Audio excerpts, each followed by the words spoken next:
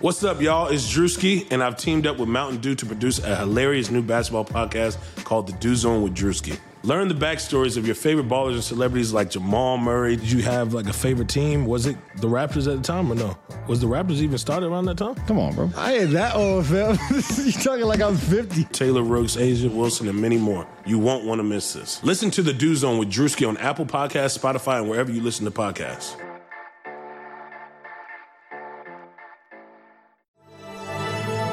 Blue Wire. Kawhi Leonard is going to join the Clippers. Kawhi turns the corner for the win. You got it! 3 on the way. Yes!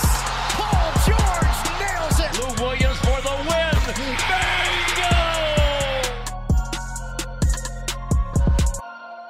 Bingo! Yo, what's going on, everybody? Welcome to the second episode of 3 that you guys are getting. As always, I'm your host, Justin Russo.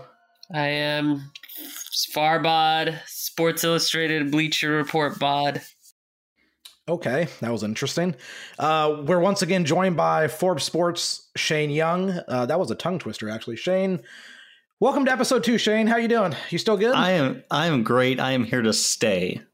If you notice that Shane sounds a little different, it's because he fixed his microphone issue from the first episode, and I wanted to point it out because he was probably feeling a little self-conscious about it. Yeah, especially since Farbot said I sounded like crap. That's great. Yeah, I said you sound as bad as you look. All right, then. No. Yeah, it's a great episode, folks. On this episode, we're going to be reviewing the Clippers' first half of the season, giving a couple grades out, and basically taking the overall pulse of the team through the first 38 games of the season for them. They're 24-14. They have a really high-level offensive team. Their defense is not that great. We can get into the rankings in a second. But as far as the overall aesthetic for the team in the first half of the season, Farbod, is this more or less what you expected of them? Is there areas where you're just kind of like, well, that's not as good as I thought, or anything like that? I mean, when the season started, they were playing better than I expected. I thought they were going to have growing pains at the start. Then they started playing worse as it progressed. So then I was kind of like shocked, to be honest, because I thought the games that they won without Kawhi and PG in that beginning stretch, I thought they were going to lose. So then it set up a precedent for me to think that they were going to win the games that they lost without Kawhi or PG to close the first half. So based on that, it just feels like 24-14 is kind of average to me. If they hadn't gone on that losing skid, I would have said better than expected. But 24-14 is like what I would have expected. Are you kind of along the same line, Shane?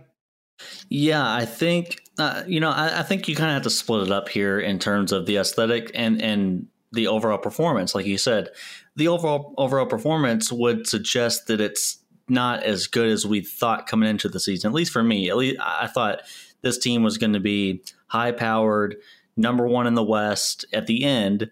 Now, they might still get there. I don't think they will. I think Utah is going to be there at the end. But, I kind of expected more dominance, I guess you could say. But aesthetically, looking at how they play, I think it's better than I expected. And that's kind of a weird dichotomy, to be better on the court visually and how you're playing, how you're passing the ball, how you're trusting everybody, how you're getting along with everybody. But then the record doesn't really match it. So I think that was important to look at as well. So, I would say better than expected from that standpoint. And I think Joseph Rye Ward on his podcast, the Clipset Pod, threw out a good point here. That is, it's a little weird how you would think coming into the season with some roster turnover, a new coach, new coaching staff, you would think that they would start shaky and it would get better. But the order has been reversed, right? Like they looked dominant, for the first, I guess, month plus. They had a +8 net rating or higher. It was, one of the best teams in the league, probably the best team in the league if you just looked at things from an offensive standpoint. And then things kind of slipped, and there have been question marks.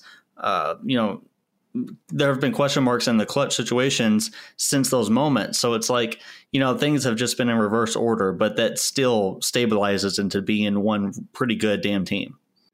Yeah, it's honestly insane. Like they start off 6-4 and you're kind of like, okay, like that's, it is what it is. We kind of expected this. And then they just rattle off like a 10-1 stretch after that, with their only loss being at Atlanta without Kawhi, PG, and Patrick Beverley. Then they lose by 4 at Brooklyn. They lose by 4 versus Boston. They lose by 3 against Sacramento. Like they're having these close losses, and things like that. And then, they get to 13 games over 500, which they even were after the second Memphis game. I think people forget, like, yes, they lost the first Memphis game and they were kind of going loss, win for a little while there, but they were still 13 games over 500. They were looking great. And then they lose 3 in a row. So that really just sends you right into the crapper, basically going into the All-Star break. And then you're kind of wondering, like, what the hell went wrong? And, as we talked about in the previous podcast, like, there was injuries in that 5-game stretch without superstars.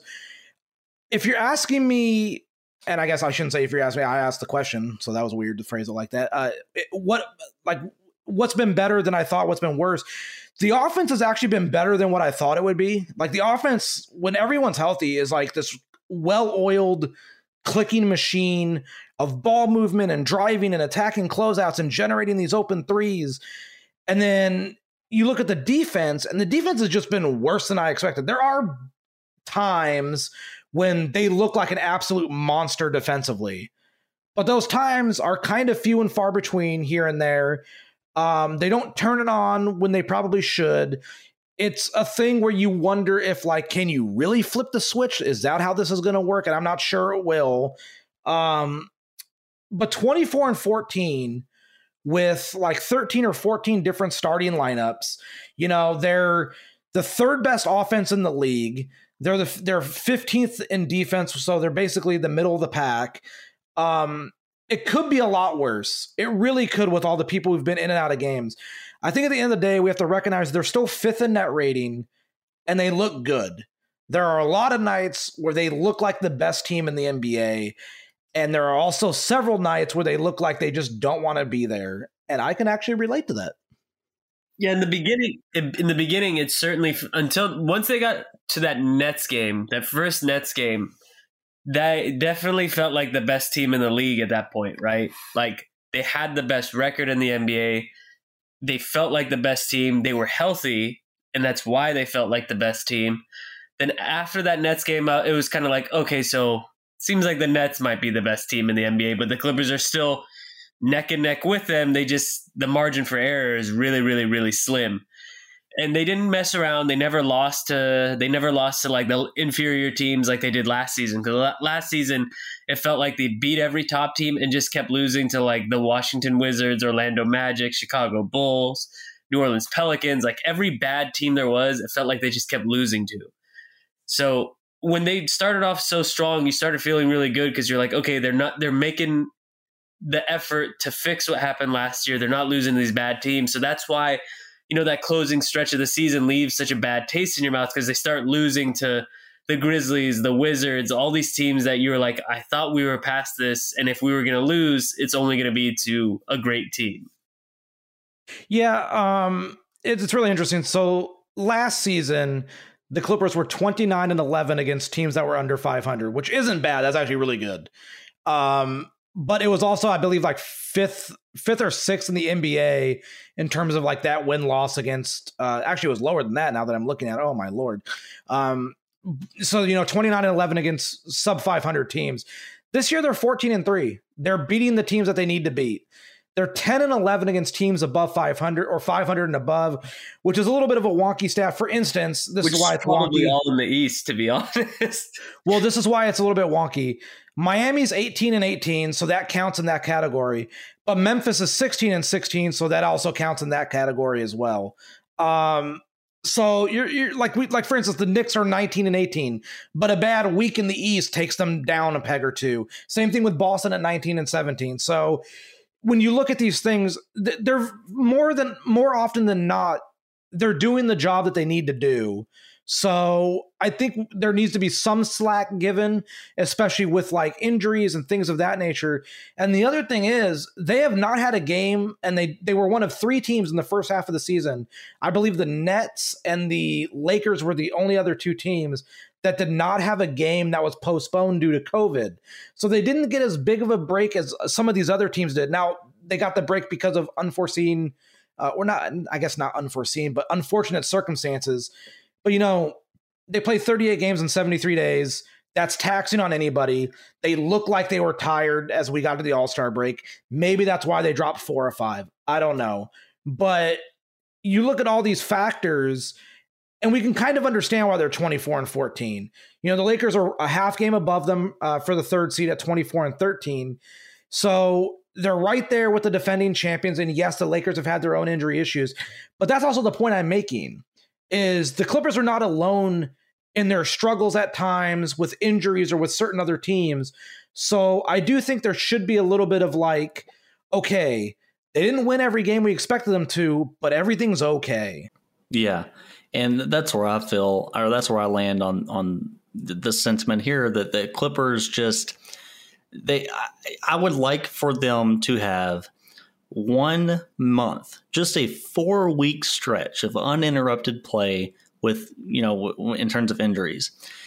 Justin Farbod, can you think of 1 month stretch they've had since acquiring Kawhi and PG? Because I know it wasn't from opening night till November because PG wasn't playing.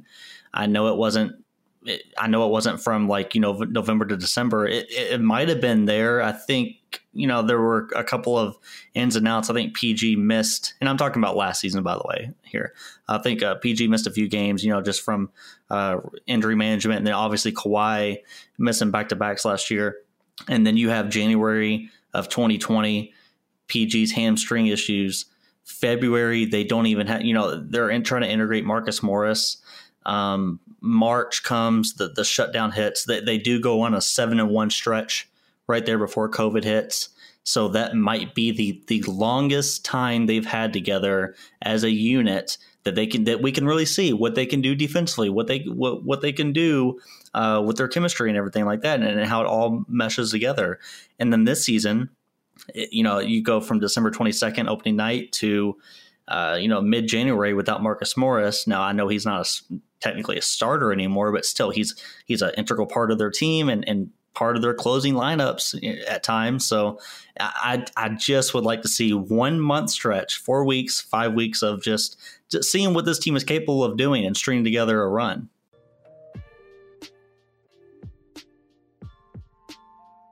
You know how some mornings you wake up and you just feel ready to, I don't know, pull the covers over your head and go back to sleep? No judgment, of course. I do it too all the time. But let's make having the most comfortable sheets in the world the reason why. Don't love your sheets? Brooklinen has you covered. So, Brooklinen was started by Rich and Vicky, who also tried to find beautiful home essentials that did not cost an arm and a leg. And when they couldn't, they founded Brooklinen as the first direct-to-consumer bedding company. They work directly with manufacturers to make luxury available directly to you without the luxury level markups. Brooklinen has a variety of sheets, colors, patterns, and materials to fit your needs and tastes. Brooklinen has over 50,000, yes, 50,000 5-star reviews and counting.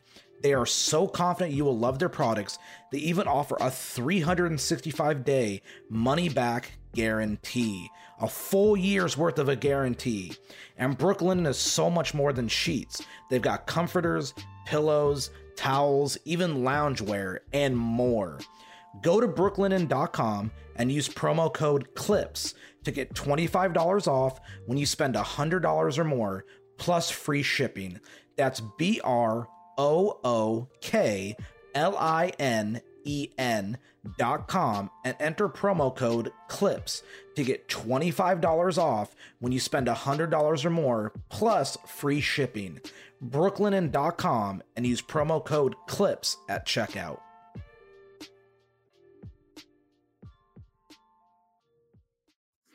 Yeah, I mean, what was it? Probably what they get Kawhi and PG back February 19th against Utah, right? Mm-hmm. And they have them in that lineup through the Milwaukee game, and they basically go win-loss, win-loss, win-loss. But that brings it to the point, like 6 games. Like we're talking, like they get what, a week and a half, of everyone being here. You mentioned you want to see a month. I want to see 2 weeks. Yeah. Like, just give me 2 weeks. I'll be fine with 2 weeks at this point. I mean, on the player level, though, is there like someone you were just like, all right, this guy did not live up to my expectations? Or was there someone you're like, this guy just blew away my expectations? I think I know who the latter is going to be. So we'll start with the former, which is there someone who like outright was like, this guy is not what I thought he could be? Maybe Ibaka. Yeah. That's interesting. He has his moments where he looks good, and then he has other moments where it's like he looks scared to play basketball. Yeah, before I get into Ibaka, Shane, do you have someone different, or are you also going to go with Ibaka? Well, the reason I said yeah is because from looking at a roster standpoint, I just don't see many players here that I could definitively say they haven't lived up to my expectations. I think Serge would be the only one that I could kind of lean to in that regard. He started off the season just kind of incredible. I mean, the shooting, the spacing, the knowledge, the IQ, the leadership, like everything you wanted bottled up into one player that they did not have last year. They had this year. And it seems like he could just do more, or he could make better plays here and there. I know he's been really good as a short roll passer, but it's like, passing up mid-range shots, passing up three-pointers. I think Serge would be the only one I can kind of look at and say, like, he hasn't been what I thought. It's kind of crazy. Like, I get annoyed with some of the stuff he does, and then I look at us, like, for instance, like this. Like, he's shooting 69% inside of 5 feet. The guy is automatic in the restricted area, 72.5%. I hate all those damn short little bunny hooks he tries. They make me want to scream. I hated every single post up they tried with him against Brooklyn. I wanted to gouge my eyes out. And for the love of God, if there's something I'm going to openly gripe with Serge Ibaka about personally, rather than just like team oriented, can you just take the three if you're open? Like, he'll get the ball. The defender will be 10 feet away. Is like, I'm just going to rotate. Like, sometimes just take the shot, man. Like, that's probably the best shot we're going to get. Like, just take it. It's okay. Too bad you won't get to ask him for another 3 months, right? Oh, my God. That's art form right there. It's funny because, like, I know there's going to be some fans who are like, well, I've been disappointed with Luke Kennard and, first off, Luke Kennard, because he plays so little. I kind of forgot that. First off, me too. First off, I will be honest with people. I think Luke Kennard's been absolutely fine. I think people have just latched onto him as like, maybe not the scapegoat, but the dead horse that they need to beat because for whatever reason. I think Luke Kennard's been absolutely fine. I even think at times he's been quite good for them. I guess if I have a gripe to pick, it's not even with him. It's like, I never understood how he lost his spot in the rotation. Because if you go back to it, so the Miami game in LA that the Clippers win without Kawhi and PG, Luke Kennard has what I think is his best game of the season. Maybe not scoring wise, but doing everything. He was incredible. He's out the next game with knee soreness and then comes back and is completely out of the rotation for Terrence Mann, which, to be fair, Terrence Mann has been good and quite good at times, but I still think Luke Kennard has been better. And it just astounded me that, like, Terrence Mann took that spot and I couldn't figure it out. And the only thing I really settled on was two things. Number one, maybe Luke Kennard, maybe his knee wasn't as good as they were trying to tell us it was. And number two, maybe this is just Ty trying things out for like 10 games, and then he'll just kind of shuffle everything a different way, and then we'll focus on whatever the new way is and then forget what just happened. But I think Luke's been fine, is my overarching thing. Yeah, well, he's on the game where you could really like get on him, where you're like the same way you get on Serge was that first Boston game where he did the 3-point foul. That was the only game where it was like you could really shake your fist at him. Other than that, he hasn't got enough chances to shake your fist at him. Yeah. When Luke's on the floor, I have not got the sense that he's underperforming his value. To me, I know people are going to look at the contract, which, by the way, has not kicked in yet, so he's not getting paid that. And it's really only 3 years. Exactly. So, like, he's shooting incredibly well from all areas, and it's like I'm not you know, his defense is still kind of bad, but there are flashes of good IQ on that end, I will say. But, you know, when he's on the floor, I'm not like looking at him and saying, man, you're massively underperforming. Ty Lue, I guess, is thinking that, but not me. The other interesting thing here is quick shout out to Reggie Jackson, who's been really good this year. I want to just give Reggie Jackson a shout out. Reggie's been great. And a lot of Clipper fans who poo-pooed him being back seem to be loving Reggie Jackson right about now. So that's quite funny. But if we're looking at the player who's exceeded expectations, obviously the guy is Nicholas Batum. Am I wrong? To me, it's either, well, he's kind of like settled down a bit in the second half, but he's still exceeded expectations. It's like it's either him or Terrence Mann to me, because Terrence Mann is hitting some stuff that I did not know was in his game at all. Terrence Mann's hitting corner threes. Like I forgot he could do, or not I forgot, but it's like he's doing what he used to be able to do in Portland. But Terrence is just playing with a level of confidence like I didn't even know he had at all. Yeah. The downside that I've seen from Batum lately is kind of similar to what I've seen from Ibaka, which is on the perimeter. I can't trust them defensively. Ibaka's worse, obviously, on the perimeter than Batum, but like Batum's length makes up for some of it, but he just doesn't have the lateral foot speed anymore. So he like guys, and obviously we saw this against Brooklyn, but guys will hunt that matchup because that's like to them the easier of the matchups.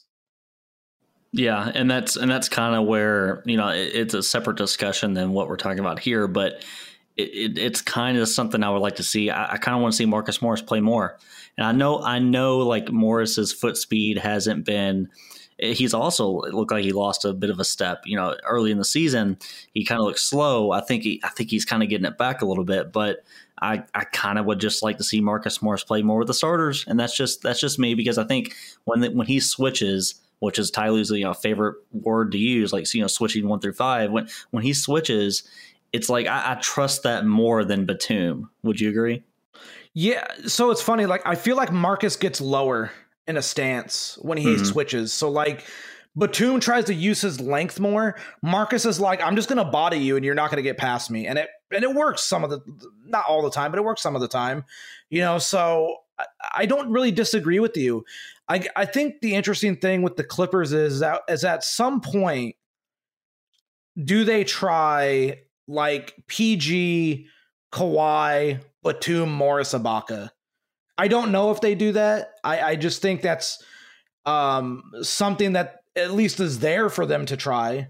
Yeah. So, you know, we'll see. I don't even know if that's a lineup you guys would like to see. I mean, there's many, I feel like there's many lineups that they could trot out in those closing minutes, and it's just going to have to be trial by error or trial and error right now for Ty Lue, because obviously what he's been using hasn't been working in terms of getting results on the court. So I think he's just going to continue to try different things. And you know, I kind of said on the podcast earlier, it's like I think Zubac should play more in the final stretches. I think Serge should play a little bit less. And I think if you're going to go small, like I just think Marcus Morris is someone I would trust out there at all times, even with the lower speed he has. But yeah, you know, back to your first question, I guess, like the player that has exceeded expectations, I'm just going to go Terrence Mann. I know it seems like a cop-out because he has played, it's like recency bias. He's played really well lately, but not for the whole year. But for me, I think that's what matters. He has stayed ready, and he has been able to compete at a high level. And I think it's also important to note, like, when I watch him defensively, I feel like he's taken a lot of pages out of Patrick Beverley's book, right? Because like he's getting around screens and really pressuring guards like it's nobody's business. And they lack that. I think they lack someone that's going to be feisty like that if it's not Patrick Beverley. So if Pat Bev's not in the game, Terrence has to be that guy, and he's done it pretty well. The only other guy besides Pat who will do that is on a consistent basis, probably PG. Mm-hmm. And that's basically it. So that's why it's fine that Terrence plays. It's just an interesting rotation where like Ty has to find minutes for all these guys, and that's a problem. But as we come to it, I mean, like I said, they're third in offense and offensive rating, 15th in defense. They're at the end of the day, if you just look at it, they're 24-14, and they're tied with Miami and Detroit for having played the 7th toughest schedule in the league. So 24-14, 7th toughest schedule in the league. Farbod, what would you grade their first half as? Maybe like a B+. B+. Okay. You don't feel it's been better or worse? You just I just wanted to understand the clarification on the B+. B to B+. All right. What would have pushed? I don't think anyone expected them to be the 4th seed. I didn't think they'd be the 1st seed, but I didn't expect them to be the 4th seed. I give the Jazz is who I would give an A+2, and the Suns are who I would give an A-2 or an A. All right, that's fair. Shane, what would you grade it? Are you above a B+, at a B+, below? Very rarely do I ever go lower than Farbod in terms of optimism. Very rarely here. I'm going to go B flat, just a flat B. I think I kind of think it would be a lot higher. I think Farbod mentioned that Brooklyn game on February 2nd as a line of demarcation. After that, things kind of started to slip a little bit. If you shut the season off after that Knicks win in the Garden, it would be an A++, and they would be perfect. Everything, they're going to win the championship, right? But it's everything after that. I think they've earned themselves a B just because of the defensive issues that we're seeing. What's funny is it was crazy to me that Farbod gave it a higher grade than what I was going to give it. I was going to say B as well. I think some of the issues I've seen, and most of this is just defensive related, I think they know that they're good, and I think they know that they're really good, and I think because they know that, they don't want to give the effort all the time defensively, which will bite you. You got to dig in on nights even when you don't. And it's going to be interesting to see how they combat that malaise at times. But for the first half of the season, their defense wasn't as good as it should have been. And it bothered me because their offense was absolutely sensational, and you should win more of those games than they did with your offense being that good, injuries or no injuries. So it is just interesting. There were a couple, they lost a game at Golden State when they had a big lead towards the end of the third quarter. They lost a game at Washington when they had a big lead in the second quarter. That does happen throughout a season, but you don't want to see those. But overall, I'm going to give them a B. I think they could have been a lot better. Hell, I think they could have been worse, to be honest. If you really think about it, those 2 wins against Miami and the win against Cleveland without PG and Kawhi and Pat saved them. Because then we're talking 21-17, and we're a little bit scared. Yeah, and that a game that comes back to me is that Chicago game, that 1:00 tip off, right? Or I guess it was 1:00 here. Yeah. I'm not sure what time it was for you guys, but 12:30 or something. That game, they probably shouldn't have won that game, and they still did. So they won that game. They won that game because Chicago turned the ball over 29 times. The Clippers didn't get stops. They weren't forcing misses. It's just the only miss they forced was that random Levine airball 3, and that was it.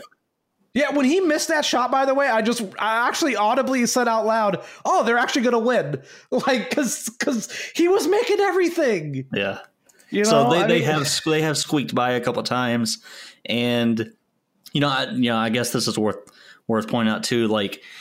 The game that I'm going to point to as a game that they can revert to, and I'm not going to say Ty Lue hasn't done this because he watches a hell of a lot more film than I do, but I think looking at the Suns game, the Suns game on January 3rd, the way they closed that one out, the way they attacked mismatches, the way they got PG into the paint, which drew help defenders, which opened up Nick Batum in the corner a couple times.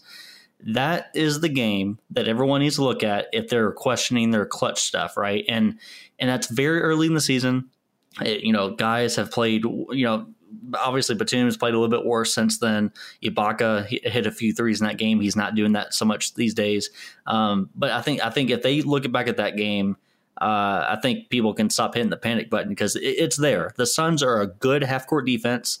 They're a good defense in general, and they were still generating buckets after buckets on that team. So I think the evidence is there. They just need to tap into it a little bit. And I would also say they did it in the Utah win as well. Mm-hmm. So, I mean, it is what it is. So, first half, Farbod, you gave them a B+. Shane and I gave them a B. People, we will be back tomorrow to wrap up with what we're doing as a second half preview for the Clippers' final. Can't do math right now. What, 34 games? 34 plus 30. Yeah, there we go. Math. It's easy.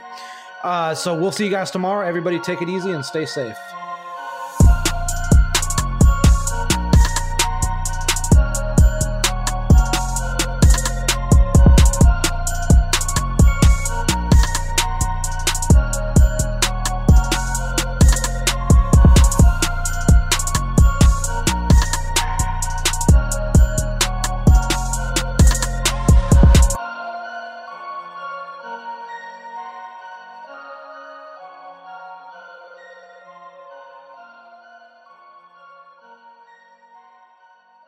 If you're struggling with alcohol or drugs, Recovery Centers of America can help.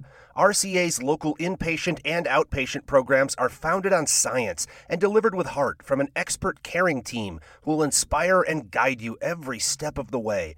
Go to rcahelp.com/podcast for more information on how to get treatment. At RCA, you'll be in a community that builds connections and fosters support from peers and RCA's team of medical professionals. At RCA's state-of-the-art campuses, they tailor your treatment to you and also offer specialized programs for patients with history of trauma or relapse, for young adults, for adults 50+, for the LGBTQ+ community, a confidential program for first responders and service members, and a faith-based program. Recovery Centers of America accepts patients 24/7 and is in network with most insurance providers. Don't wait. Go to rcahelp.com/podcast for help. rcahelp.com/podcast.